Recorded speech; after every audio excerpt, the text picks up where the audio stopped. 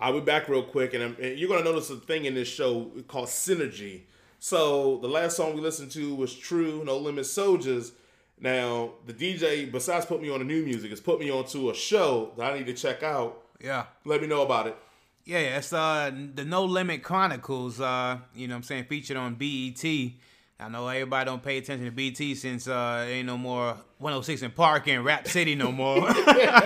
We don't forget all about BET. Right. But we want to watch some Martin on it. Yeah, we will watch some goddamn Martin reruns like a motherfucker on there. But yeah, but anyway, yeah, but check out the No Limit Chronicles, man. It was very intriguing, very informative. You know what I'm saying? Me, you know, growing up, you know what I'm saying, maturing in the 90s, in the mid to late 90s. You know, I was familiar with, you know, Master P and No Limit and all of that, but I wasn't familiar with, you know, the background. Right. And, you know what I'm saying, how they came about and how successful, like uber successful they were. Right. Like, you know what I'm saying? Like, he had a deal that was 80-20. Right. Like, dude, like, when that was unheard of, when the Locks was getting bagged by freaking Diddy.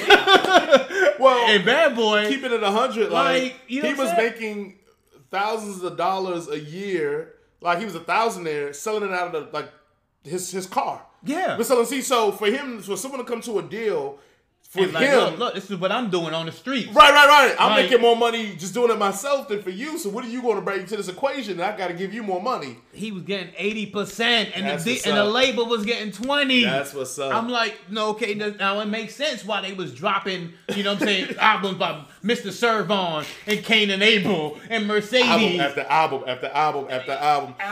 But it even makes more sense that when you have leverage, you can make the studio do what you want to do. Exactly. So think about it. If you're the studio, you thought to yourself that having a piece of this pie is worth more than not having no piece of this pie. Exactly. At 20%, I'm still going to make more money than if I try to 360 him. Yeah. And let him go to another company. And, you know, they try to screw him.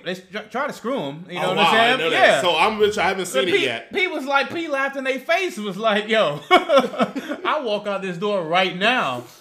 I'm getting 80. Right. You get 20. Pumping Mr. And they Ice signed Cream Man. Yeah. People forget about that one. Then he went and recruited Mystical. Mm-hmm. And they was like, yo, he was like, we're going to need $375,000. P pulled out the checkbook. Here you go. Let's go. Master P doesn't get enough credit for how many black people he's made millionaires. Yeah. Especially if they would have handled their money right. How many people he made millionaires just being like, Crazy. Hey, like I know we slash on I Got the Hook Up, the movie and all that. But if you listen to Eddie Griffin talk about that experience, he was like, yeah, P wrote me the check for the whole movie. Once he won it, he said, hey. Same thing with old boy. Damn, man. What's that other comedian name? The other one that was in it, the little short dude. AJ Johnson? Yeah. Johnson. Yeah. He's like, P wrote him a check. He was still living on the streets when he did Friday. Yep. But when he worked with Master P, wrote him a check on the spot. Yeah. So here you go, bro. Yeah. Go eat. He the one who got him a crib and his mama. Yeah, real talk. Like, he paid $200,000-$300,000 out of his pocket to film the movie Bout It. Mm-hmm. And he sold 200,000 copies. Yep. You know, at $20 a pop. Yep.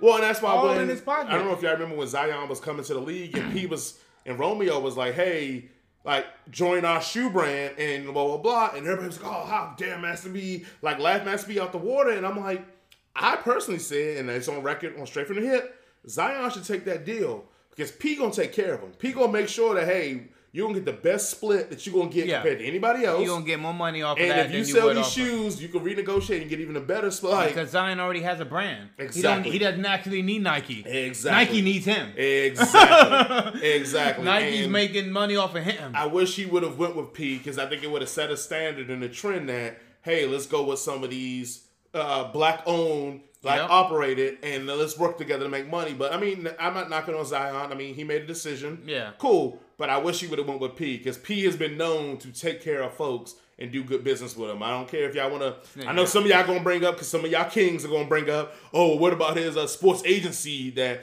screwed up Ricky Williams' deal? Yeah. Hey, I ain't got no answer for that. Nah, I ain't got no answer for that. They spoke on that on the Chronicles too. He put it out there. Yeah. It just didn't work. You know what I'm saying? It was a failure. But, I gotta check it out now. Yeah, man. Come on, man. Everybody has, you gotta fail to succeed. Right. You know what I'm saying? Everybody goes through that. And real quick, we'll throw it in. We did play some Doja Cat, and and Nas is Ultra Black. He goes Ultra Black, unlike Doja Cat. Supposedly Doja Cat has a song coming up next that is called Nas. Why? And people speculate it's going to be for Ninjas Ain't Shit. We haven't learned. But we know what it's really going to be about. And I'll admit, I'm excited for one reason only. One reason only. But Nas to clap back and just man, I feel like Ether Part 2. Sink her. Ether Part 2. And I just can't wait to be here. Fuck Doja Cat. And it Yeah.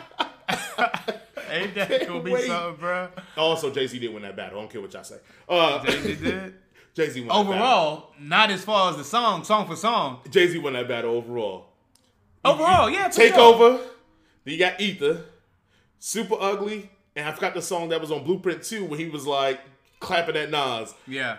Everybody lets Nas get a pass because Ether was so dope that he feel like he had to respond. But I feel like if you battling, you got like Jay-Z said, if you created Hove, make another Hove. If you created Ether and it was that dope, make another Ether and finish him off. And he never did. So I'm on this record saying Jay-Z won that battle because he kept putting out music slashing at Nas and then allowed Nas to sign with him. Under Def Jam. Yeah. So, I know y'all gonna hate me for saying that, but fuck y'all. Jay-Z won that battle. And I know I'm a homer because Jay-Z's my favorite rapper of all time, but I'm gonna still clap for him. At this point, man, check out No Limit Chronicles. I think you said now they're on Rough Riders Chronicles now? Yeah. Rough Rider Chronicles just started. It's on episode 3. Okay, so this is all on BET, correct? BET, yeah. All right, Shout out to man. BET for putting that together, man. Black Entertainment Television owned by Viacom, a white man. But let's go. Let's ride with it because it's telling our story. So let's go ahead and ride with that. And I'm going to watch it so next week I can actually have an opinion on all this because I haven't seen it yet. And I guess let's get back to the music, man. Let's have some fun. Let's get our groove on again.